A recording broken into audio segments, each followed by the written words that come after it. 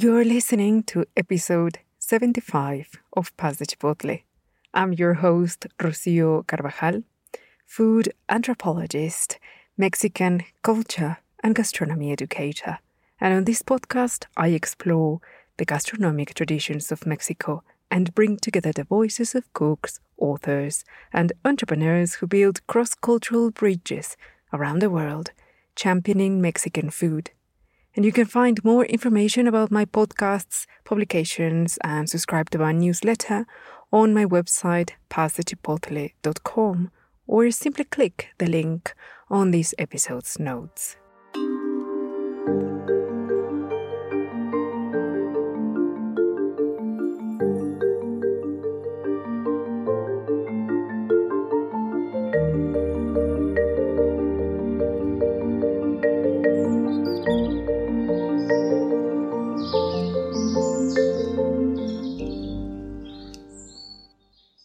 Hello, my friends. Oh, it's so good to be back, and especially at my favorite time of the year, when every day is jumper weather, and of course the anticipation of Dia de Muertos fills up the air across Mexico, which of course is what this traditional special will be all about. For the last years, I've done some different variations of it, but I realized that most of the cultural history that I have shared has been about the traditions from central Mexico that were largely influenced by the Mexica or Aztec culture, which is, well, the one I grew up with, and of course I am very familiar with that. But I think it's a bit overdue to talk about other similar practices that emanate from other traditions. So this time, I want to explore a little bit some of the fascinating rituals of Mayan origin, with the addition of a very appropriate short story by the renowned Mexican anthropologist and archaeologist Eduardo Matos Moctezuma that is called Yaotl in the Land of the Dead. The Day of the Dead celebration is a cultural pillar for Mexico's rituals of memory, conviviality, and spirituality. The contagious joy of the vibrant decorations, foods, and music that give this celebration its distinctive character really transcends languages, borders, and beliefs, as around the world people identify this fiesta as one of Mexico's most joyous cultural exports. On a personal note, and of course, as you heard on the intro, I am very happy to share with you the news that I can finally breathe in relief after finishing off my postgrad and presented my exam and jumped through all the hoops and can indeed call myself a food anthropologist. And I want to thank all of you for the many messages of support and encouragement that I've had over the past year. And before presenting my exam, which indeed was a crazy, intense period, but also very rewarding, as it will indeed help me continue doing a much better job at doing what I love. As ever, I have put much care into the making of this episode that I really, really hope you enjoy. So let's get started.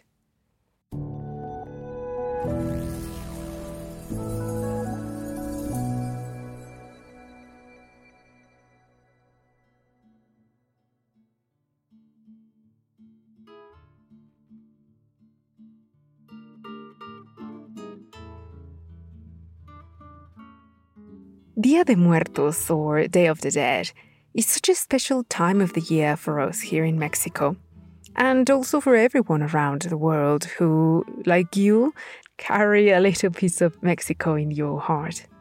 You see, us humans love life so much that we find it very difficult when we have to say goodbye forever to someone we love. And that is why there are hundreds of different ways in which people around the world perform funeral rituals and have special ways to honor the memory of the dead. Even at the dawn of humanity, when people didn't even have a language to communicate the way we do today, they did share and experienced deep feelings of loss and sadness. And their funeral rites tell a very moving story of love and attachment to the people that had a special place in their lives. And they tell us that they were very likely to experience this process as a community, finding comfort in each other, and also created tales, myths, and stories to tell their children about their ancestors, so they could hear from them even when they were long gone. Our modern world is really not too different when it comes to these traditions. People from different countries have their own way to honor their ancestors and, well, make sense of life and death. I know most of you have seen, at least on Instagram, Day of the Dead altars, which are called ofrendas in Spanish. And surely you have wondered, where did this tradition come from? And what's the point of celebrating the dead? Well, I will try to answer these and a few other questions as we explore these wonderful traditions.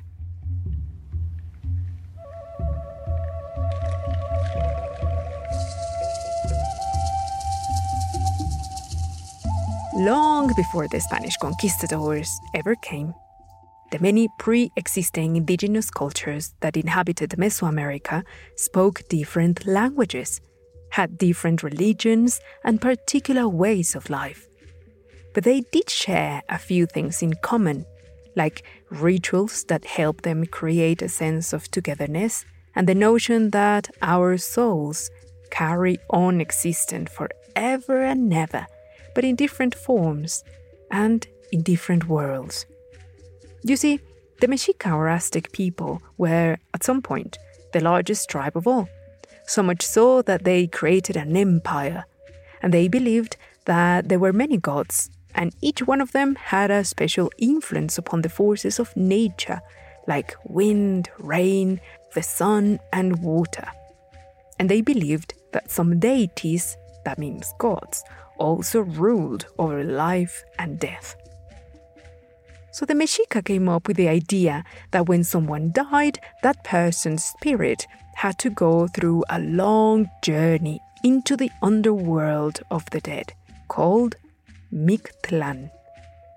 In their mythology, this world was ruled by the gods Mictlantecutli and his wife Mictecatzihuatl, and some people used to call her Mictlancihuatl. Mictlan was believed to be a dangerous place, and the Mexica thought that only the pure nature of the innocent spirit of a Xoloscuintle dog, which are these cute hairless dogs from Mexico, were the ones who could guide the souls and protect them through the long journey through different levels until they met with the gods of the underworld. They paid their respects and, if they were lucky, were granted permission to come back into the world of the living, and some of them even did so in the form of guardian spirits. And this is precisely what certain types of ofrendas or altars are all about. The indigenous people really thought that we were all children of Mother Earth, and by using elements that were in nature, like water, wind, fire, and earth, they could create a symbolic union between the world of the living and the world of the dead. We know, thanks to many archaeological works, that altars contained many objects, including seeds, foods, ceremonial incense, also burners and flowers. But there were, as well, personal belongings from the deceased people to whom the altar was dedicated to, like spears, arrows, tools, and even jewelry. After the Spanish conquest of Mexico, the new colonial regime imposed one single religion, which was Catholicism. Also, people were forced to learn Spanish and change their way of life. And understandably, this transition was very complex. But indigenous people found a way to negotiate their traditions in a manner that their practices weren't completely lost, and part of their old practices survived, and they were mixed with new forms of expression. And Day of the Dead ceremonies was indeed one of them. The colonial festive calendar was, a mix of European and indigenous practices, where certain dates and forms of celebration were negotiated. And that is how we ended up with a set of dates that begin from October the 28th to November the 2nd, when Dia de los Muertos is celebrated. Now, There isn't really one unique or canonical way to celebrate this tradition, Dia de los Muertos, and also not everyone in Mexico shares or even knows the many styles and practices that each community has. For example, some visit cemeteries, while others worship the dead in caves. Some do it in the fields, and many build altars at their homes, which we call ofrendas. For each of these days, we prepare something special, and there are many styles, sizes, and types of elements that go into our altars.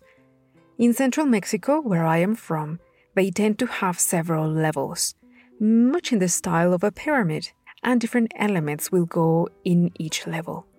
And let me tell you a little bit about the meanings of these ritualistic items. The burning of incense and copal when we set up our altars is very important because our ancestors believed that it cleans our houses from negative energy and prepare it for the souls to visit and feel welcomed and at peace. We also lit candles and burn oils as people believe that this special fire will serve as a guide, like a lighthouse or a beacon for the souls to find their way back home from the world of the dead. And one of my favorite elements are, of course, edible sugar skulls, which can be made with amaranth seeds. Some are made with just sugar, and there are some made with chocolate. They're decorated with sugar paste that is dyed in bright colors. And when we buy these skulls at special sweet shops, we often get one skull for each person that we're going to honor in our altars, and we have their name written with sugar paste on the skull. Cutout paper is a somehow modern element, because it was in the early 1930s when people in the town of San Salvador Huixcolotla, in my home state of Puebla, when they started creating this beautiful and intricate design using colored tissue paper, or as we call it in Spanish, papel de China. And they became so popular that people use sheets of cutout paper and even bunting to decorate altars, parties, and even weddings. Another important item that goes into our altars is, of course, food. People work under the assumption that spirits can't actually, sit down and eat the way you and I do.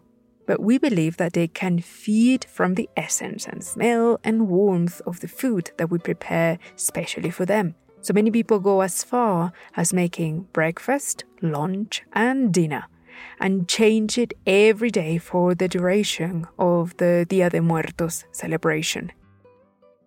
Flowers are another important element, and there are 3 particular kinds of flowers that many people use for this purpose.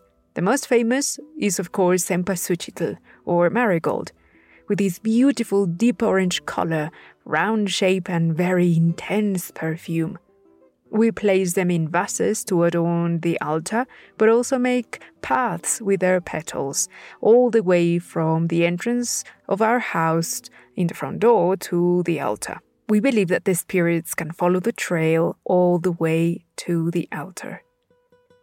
The other 2 popular flowers are baby's breath, or nube, as it is called in Spanish, and cock's crest, or terciopelo. And these flowers have an unusual and very beautiful shape, texture, and deep kind of purple-red color. During the 1800s lived a famous caricaturist called José Guadalupe Posada.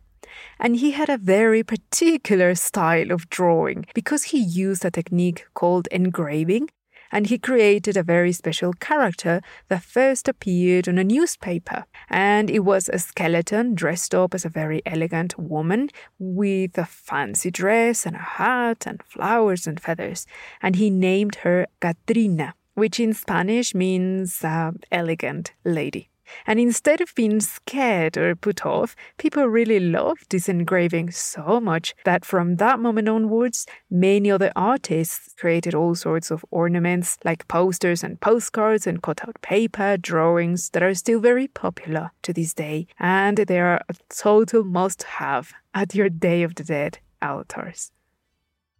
In the 1900s, when photography finally made its commercial debut and became affordable for everyone, rich or poor, this meant that people could finally have their portrait taken. And when they passed away, their families had their photographs to remember them exactly as they were. And so families started using this modern form of art to place it at the altars and give them a special meaning. And this is a practice that we still carry to this day. In 2008, the United Nations declared Dia de los Muertos as cultural heritage of mankind, meaning that the idea was to share with people around the world the beauty and importance of this tradition and teach everyone about the cultural value of it and appreciate it better to preserve it. So as you can see, Dia de Muertos is a very special tradition. Well, now, thanks to social media, television, and streaming devices, the world can get to learn and be inspired by our culture.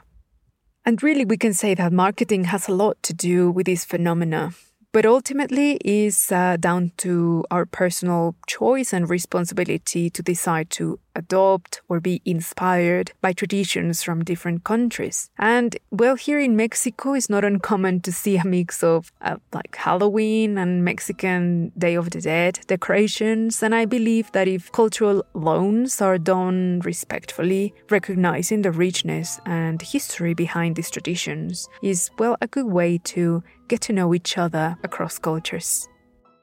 I will come back very quickly after a little break and a sip of water.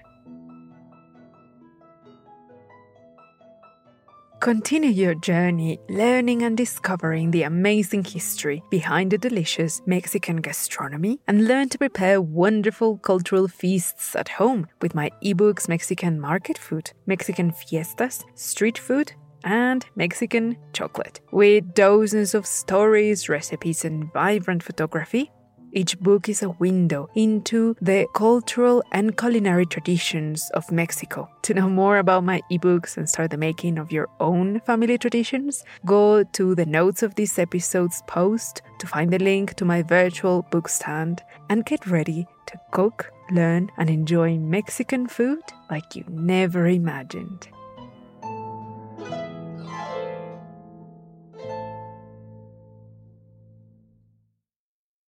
Now, I told you at the top of the show that I really wanted to share with you a little bit about other types of Day of the Dead traditions from other cultures from Mexico. So, this segment is dedicated to explore the Mayan world.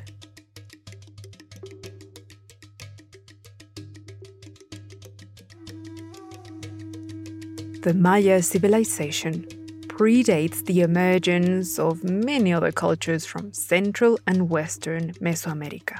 And the Mayans' proximity to the Olmec territory in the East Coast, facing the Gulf of Mexico, meant that they had an intense cultural exchange with different groups. However, each one of them developed very unique cultural identities, belief systems, and ritualistic practices. And the cult of the dead was no exception.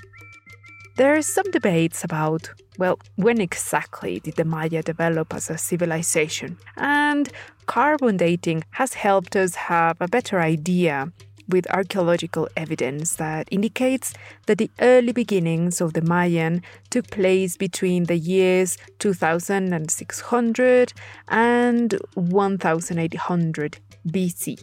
But where did the Maya live? Well, this culture dominated the large region located in the peninsula of Yucatan, including parts of the state of Chiapas, Tabasco, Campeche, Yucatan, Quintana Roo, and in Central America, Guatemala. In the collective memory of the Mayan, and, well, certainly in their myths of origin, there is a special importance given to caves as symbolic places that brought together the realm of humans with the underworld, inhabited by dark deities and the souls of the dead, which was known by the name of Xibalba, which we can translate as place of fear. There are many myths linked to Xibalba that are documented in the Popol Vuh, and one of them is really important for the Day of the Dead traditions. And, well, it is extremely confusing and intricate, and I will attempt to explain it the best possible way. So there were two brothers by the names of Hun Hunahpu and Bukub Hunahpu, who were playing the ball game near a sacred cave. What the myth says is that the noise upset the lords of Xibalba, who then decided to invite the brothers to go inside and play there with them. But actually, they had every intention to make them pay for disturbing them. And so, the two brothers were tricked into descending in the underworld, where they were sacrificed. The body of Hun Hunahpu magically transformed into a calabash, which was then picked by the daughter of one of the Dark Lords of Xibalba, who fell pregnant as a result. After a while, she gave birth to a set of twins, Het-Apu and Xbalanque, who grew up with the idea to avenge the death of their father. When the twins were old enough, they carried on their plan, which was to challenge the gods of Xibalba to a ball game match. And it was won by the twins, much to the anger of the gods, who forced them to go through an ordeal of many trials and tests.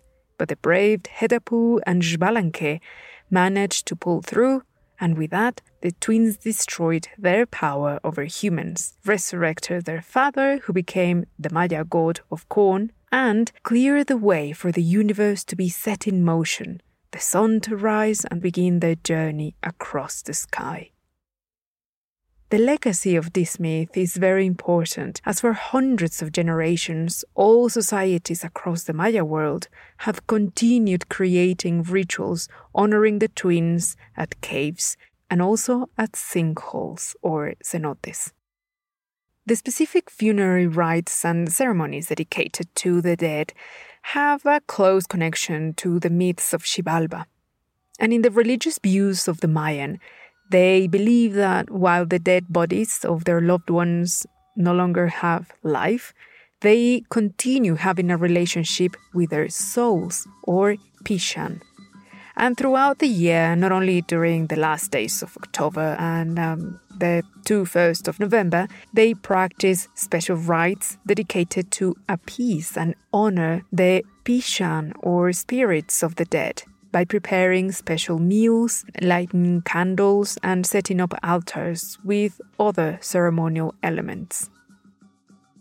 The notion that the gods of Xibalba allow souls to visit with their families to be fed has inspired many culinary traditions to feed both the souls of their loved ones and the deities of the underworld. And one of such foods is part of modern-day practices, and is a delicious dish called mugbi-pollo, which I think is best described as a type of tamal prepared with masa, to which whole black beans are added, and is filled with marinated pork, which of course is a colonial addition, with a delicious sauce or cool infused with achiote paste and topped with epazote leaves. A portion of the masa is used to form a base, pretty much like you would shape a pie crust, which is then filled with the pork that I just mentioned, and on top has another disc made of masa. And when all ingredients are assembled, they are wrapped in banana leaves and baked in an earth oven, or as the Maya call it, piv, for about 2 hours, and it is normally served with a garnish of fiery habaneros, thinly sliced and lightly pickled. These and other types of food are often described as hanalpishan, but this actually refers to several types of ritualistic foods, and the precise and correct way to describe these edible offers, according to the linguistic rules of the Mayatan, is uhanalpishan ob.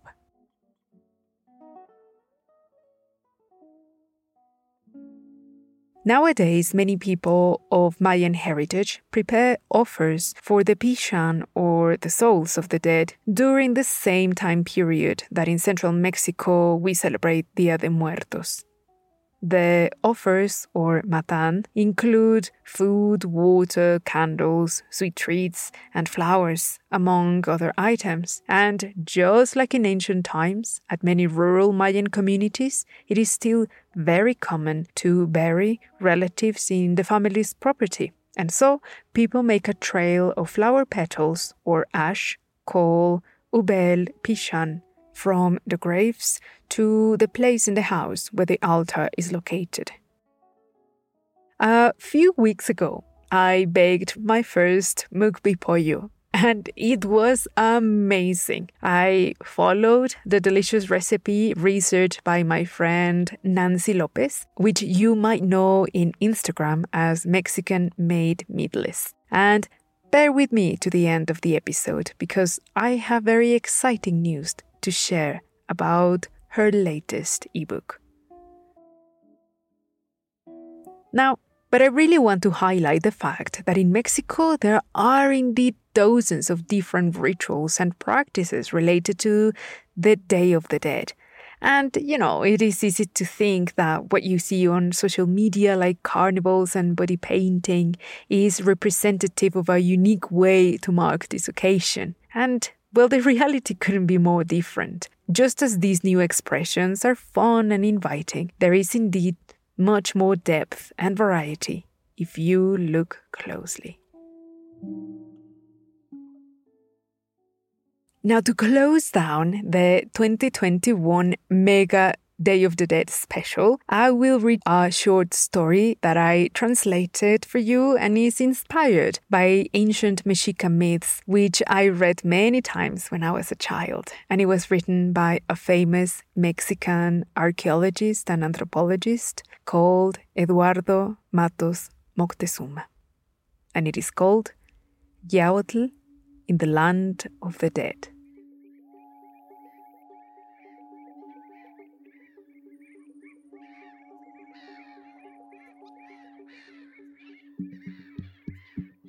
There was once a young Mexica boy called Yaotl, who was quietly sitting outside his house, watching the sunset fall over the vast valley of Anahuac. For the first time, he noticed how the light dimmed, covering the city in shadows, and the orange and copper fading light turned into a single shade of grey. Yaotl felt how the darkness made him feel cold and distant from all the things he loved. His house, his dog, the trees. And he shivered knowing that in a very dark evening such as this one, his father had died in a battle. And just like the other warriors, he would soon transform into a beautiful bird of colored feathers. This was a bittersweet moment. And Yaotl stretched to reach his faithful dog Xolotl, who was snuggled at his feet, snoring and happy. But Yaotl could only feel sadness and loneliness.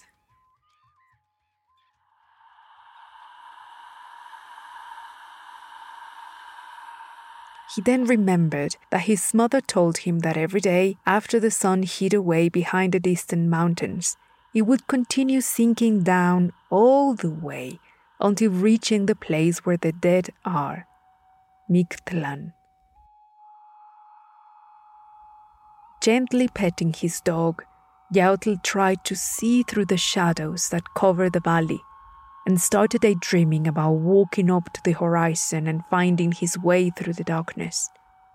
He knew that the place he was looking for was far and dangerous.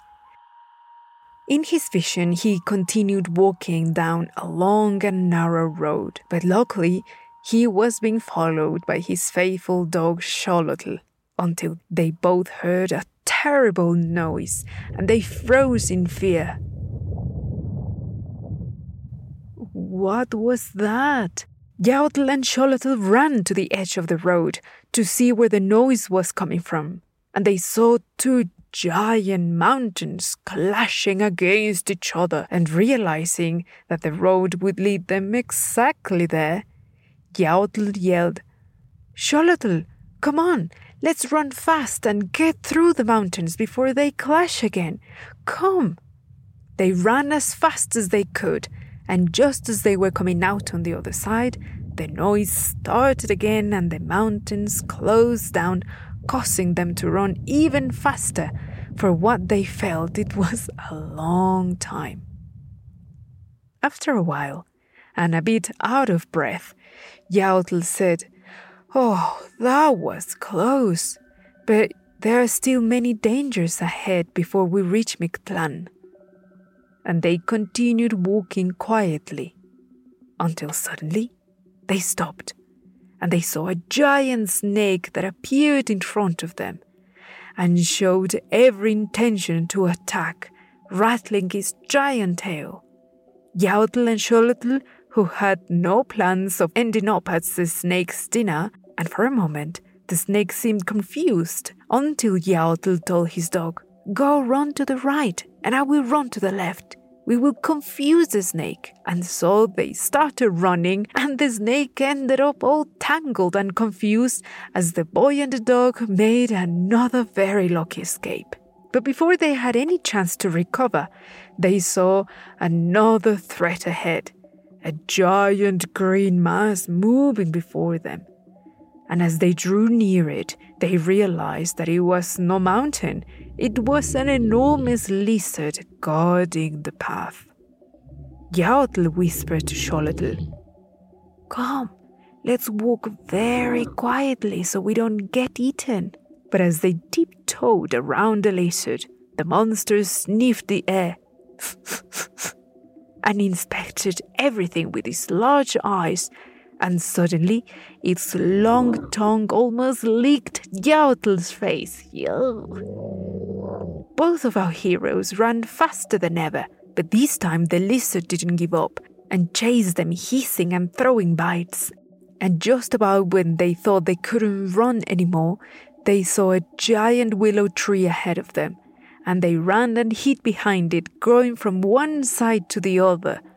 And very quickly, Yautl grabbed a fistful of dirt, and just as the monster got very close, he threw it on his eyes, and that gave him enough time to run away. With renewed determination, they continued walking fast for a few hours, until they realized they could barely move forward, as if an invisible force was almost stopping them from continuing. At the same time, they started feeling terribly thirsty, and they felt as if no lagoon would ever be big enough to quench their thirst. But sadly, there was no lagoon, no river, and no pond around. There were no plants and not a single drop of water.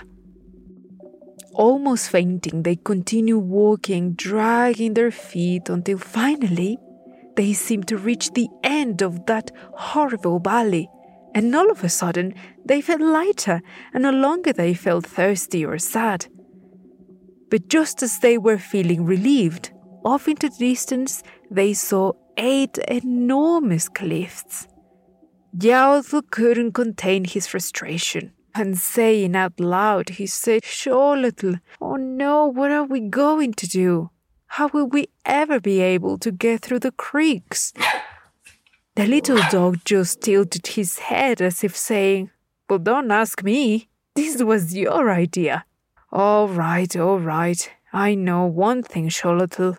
We can't go back. Not after all the effort we just did making it all the way here."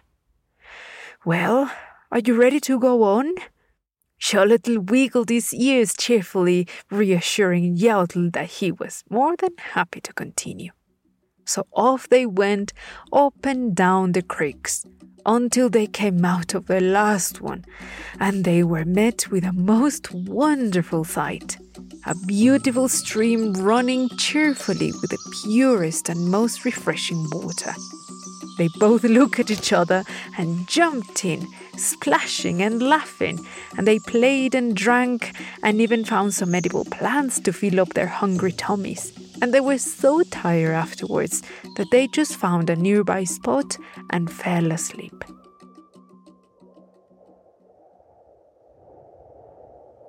After a few hours, a cool breeze awoke little Xolotl, who started tugging his friend's clothes. After Yautl got up, they both continued walking as the air turned colder and colder. The boy felt his face hurt as he realized that the wind, which has turned rather violent, was carrying tiny obsidian blades cutting his face. He tried to cover his head as they continued walking, but through the ordeal, little Xolotl made a lucky escape because none of the obsidian blades seemed to touch him, and so he was able to guide Yautl across this place.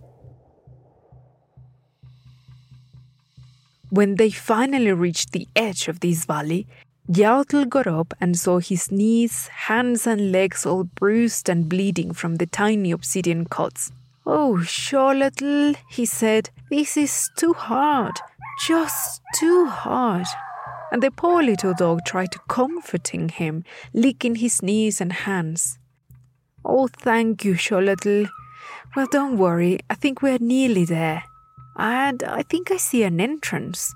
Come on, let's take a closer look at those strange-looking plants. Come this way." As they made their way through the dense bushes, they soon realized that they had reached a river. The river that all souls must cross before reaching Mictlan.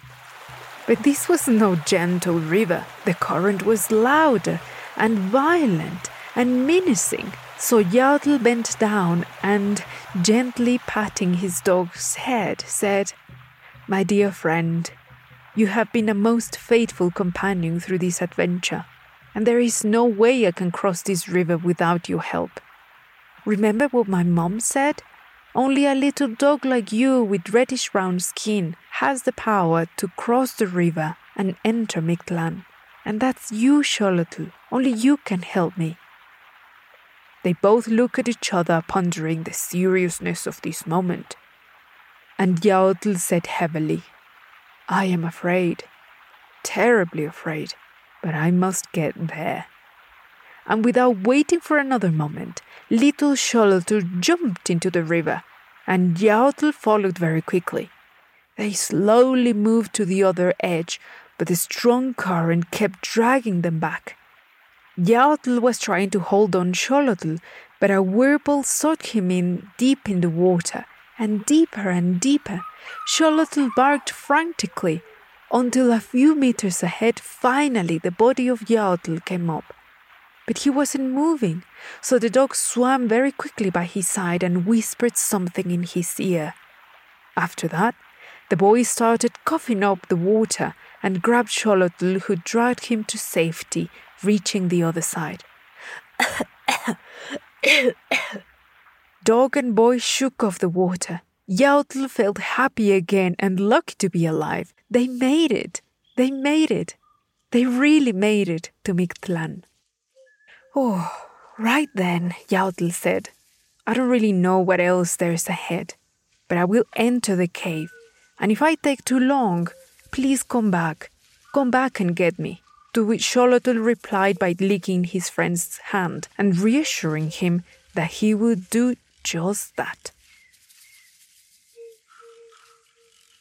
Soon after Yautl entered the big cave, he felt a shiver run down his spine when he noticed thousands of bones scattered everywhere. Some skulls were stacked up in piles that were as high as the ceiling, and as the light went dimmer, it was really harder for him not to step on the bones that laid on the floor. This made him feel very uncomfortable, but he continued walking very slowly, crossing several chambers, until suddenly he heard a terrifying voice that said, "Tell me, boy, what are you looking for in the land of the dead?"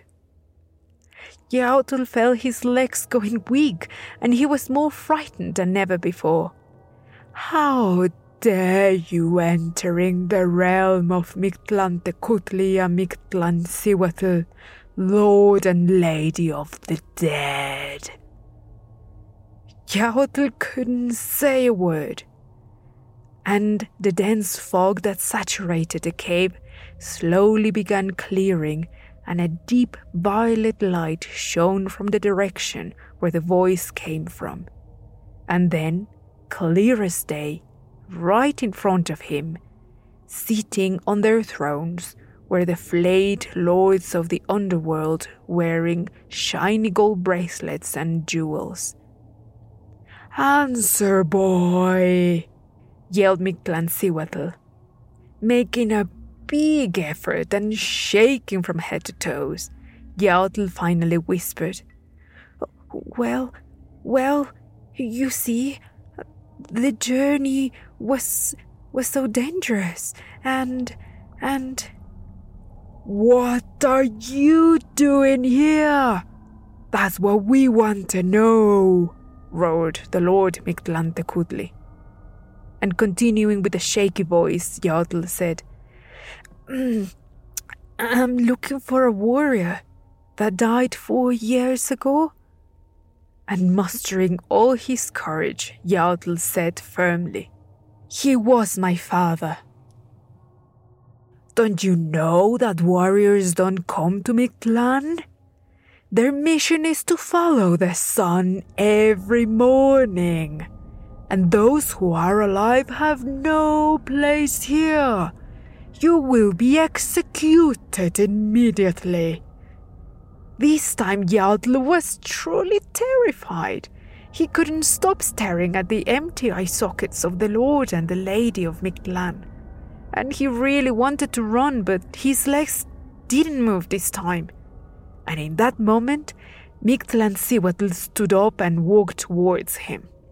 No, please, my lady," he pleaded. "I didn't know I was breaking the rules when I came here. I didn't mean to intrude. Please, my lady, I just want my father, please."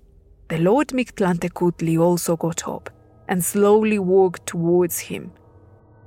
Yautl snapped out of his trance and was finally able to step back, and then took a few more steps, and then a few more. But then he stumbled upon a wall of bones, and everywhere he looked seemed to be full of skulls and bones that were drawing nearer and nearer, ready to trap him. And just when he was about to give up, he heard the frantic barking of Xolotl coming closer and closer. Yautl felt like he had just fallen into a hole, and a million images were spinning frantically in front of his eyes, faster and faster. And suddenly everything stopped, and he jumped, opening his eyes, and it took him a few seconds, still breathing heavily, until he realized that he was just sitting in front of his house. What had just happened? He could still hear his heart pounding, and he was still gasping for air, trying to understand all of this adventure. Was it a dream? Was it real?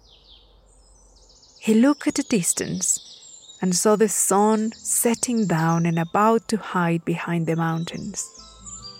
And then he saw Xolotl, who on the other side seemed perfectly happy, running in circles chasing his tail. As he looked at his dog, he felt a gentle breeze touching his face. And when he turned again, he saw the most beautiful hummingbird, and its feathers gleamed as the fading light made the colors spark. The bird stood only a few seconds in front of Yautl, and when he tried to grab him, the bird took off, flying away towards the mountains. The boy stood up and ran immediately inside his house. Mom, I saw Dad. I really did. He came to see me. I understand now. He's always been here with us, following the sun.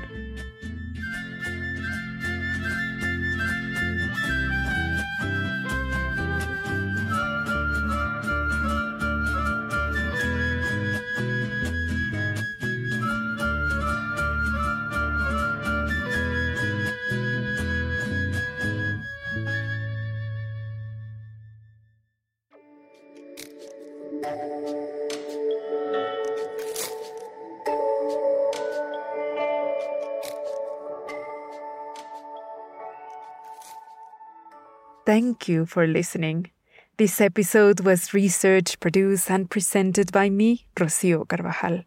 And as ever, there are a few extras, freebies, and recommendations for you. As I told you earlier, my dear comadre, chef, and vegan blogger Nancy Lopez just launched the book Mexican Tamales Made Meatless, Traditional Flavors Made Vegan and Vegetarian, which is a delightful collection of classic sweet and savory Mexican tamales and also some of her delicious creations, in which you can find, of course, a yummy, meat-free version of the Mayan mugbi pollo tamal, which I mentioned earlier on the episode. I was incredibly honored to be asked to write a foreword for this ebook, which you can get from Nancy's website, Mexican Made Meatless. And on the notes of this episode, you can find the link to her website, and also there is an exclusive promo code which ends on November 15, and it will get you 15% off your purchase. Also, on the notes of the episode, you will find a link to download a free digital copy of an illustrated Spanish version of Yaotl in the Land of the Dead, or Yaotl en la Tierra de los Muertos. And since all parties need a great playlist, please check my own Dia de los Muertos themed YouTube playlist with music, songs, and other tunes that I think you will enjoy. And the link to my playlist is on the notes of this episode. Well, that's it for me for now, my friends. Feliz Dia de los Muertos to you all. Until the next time.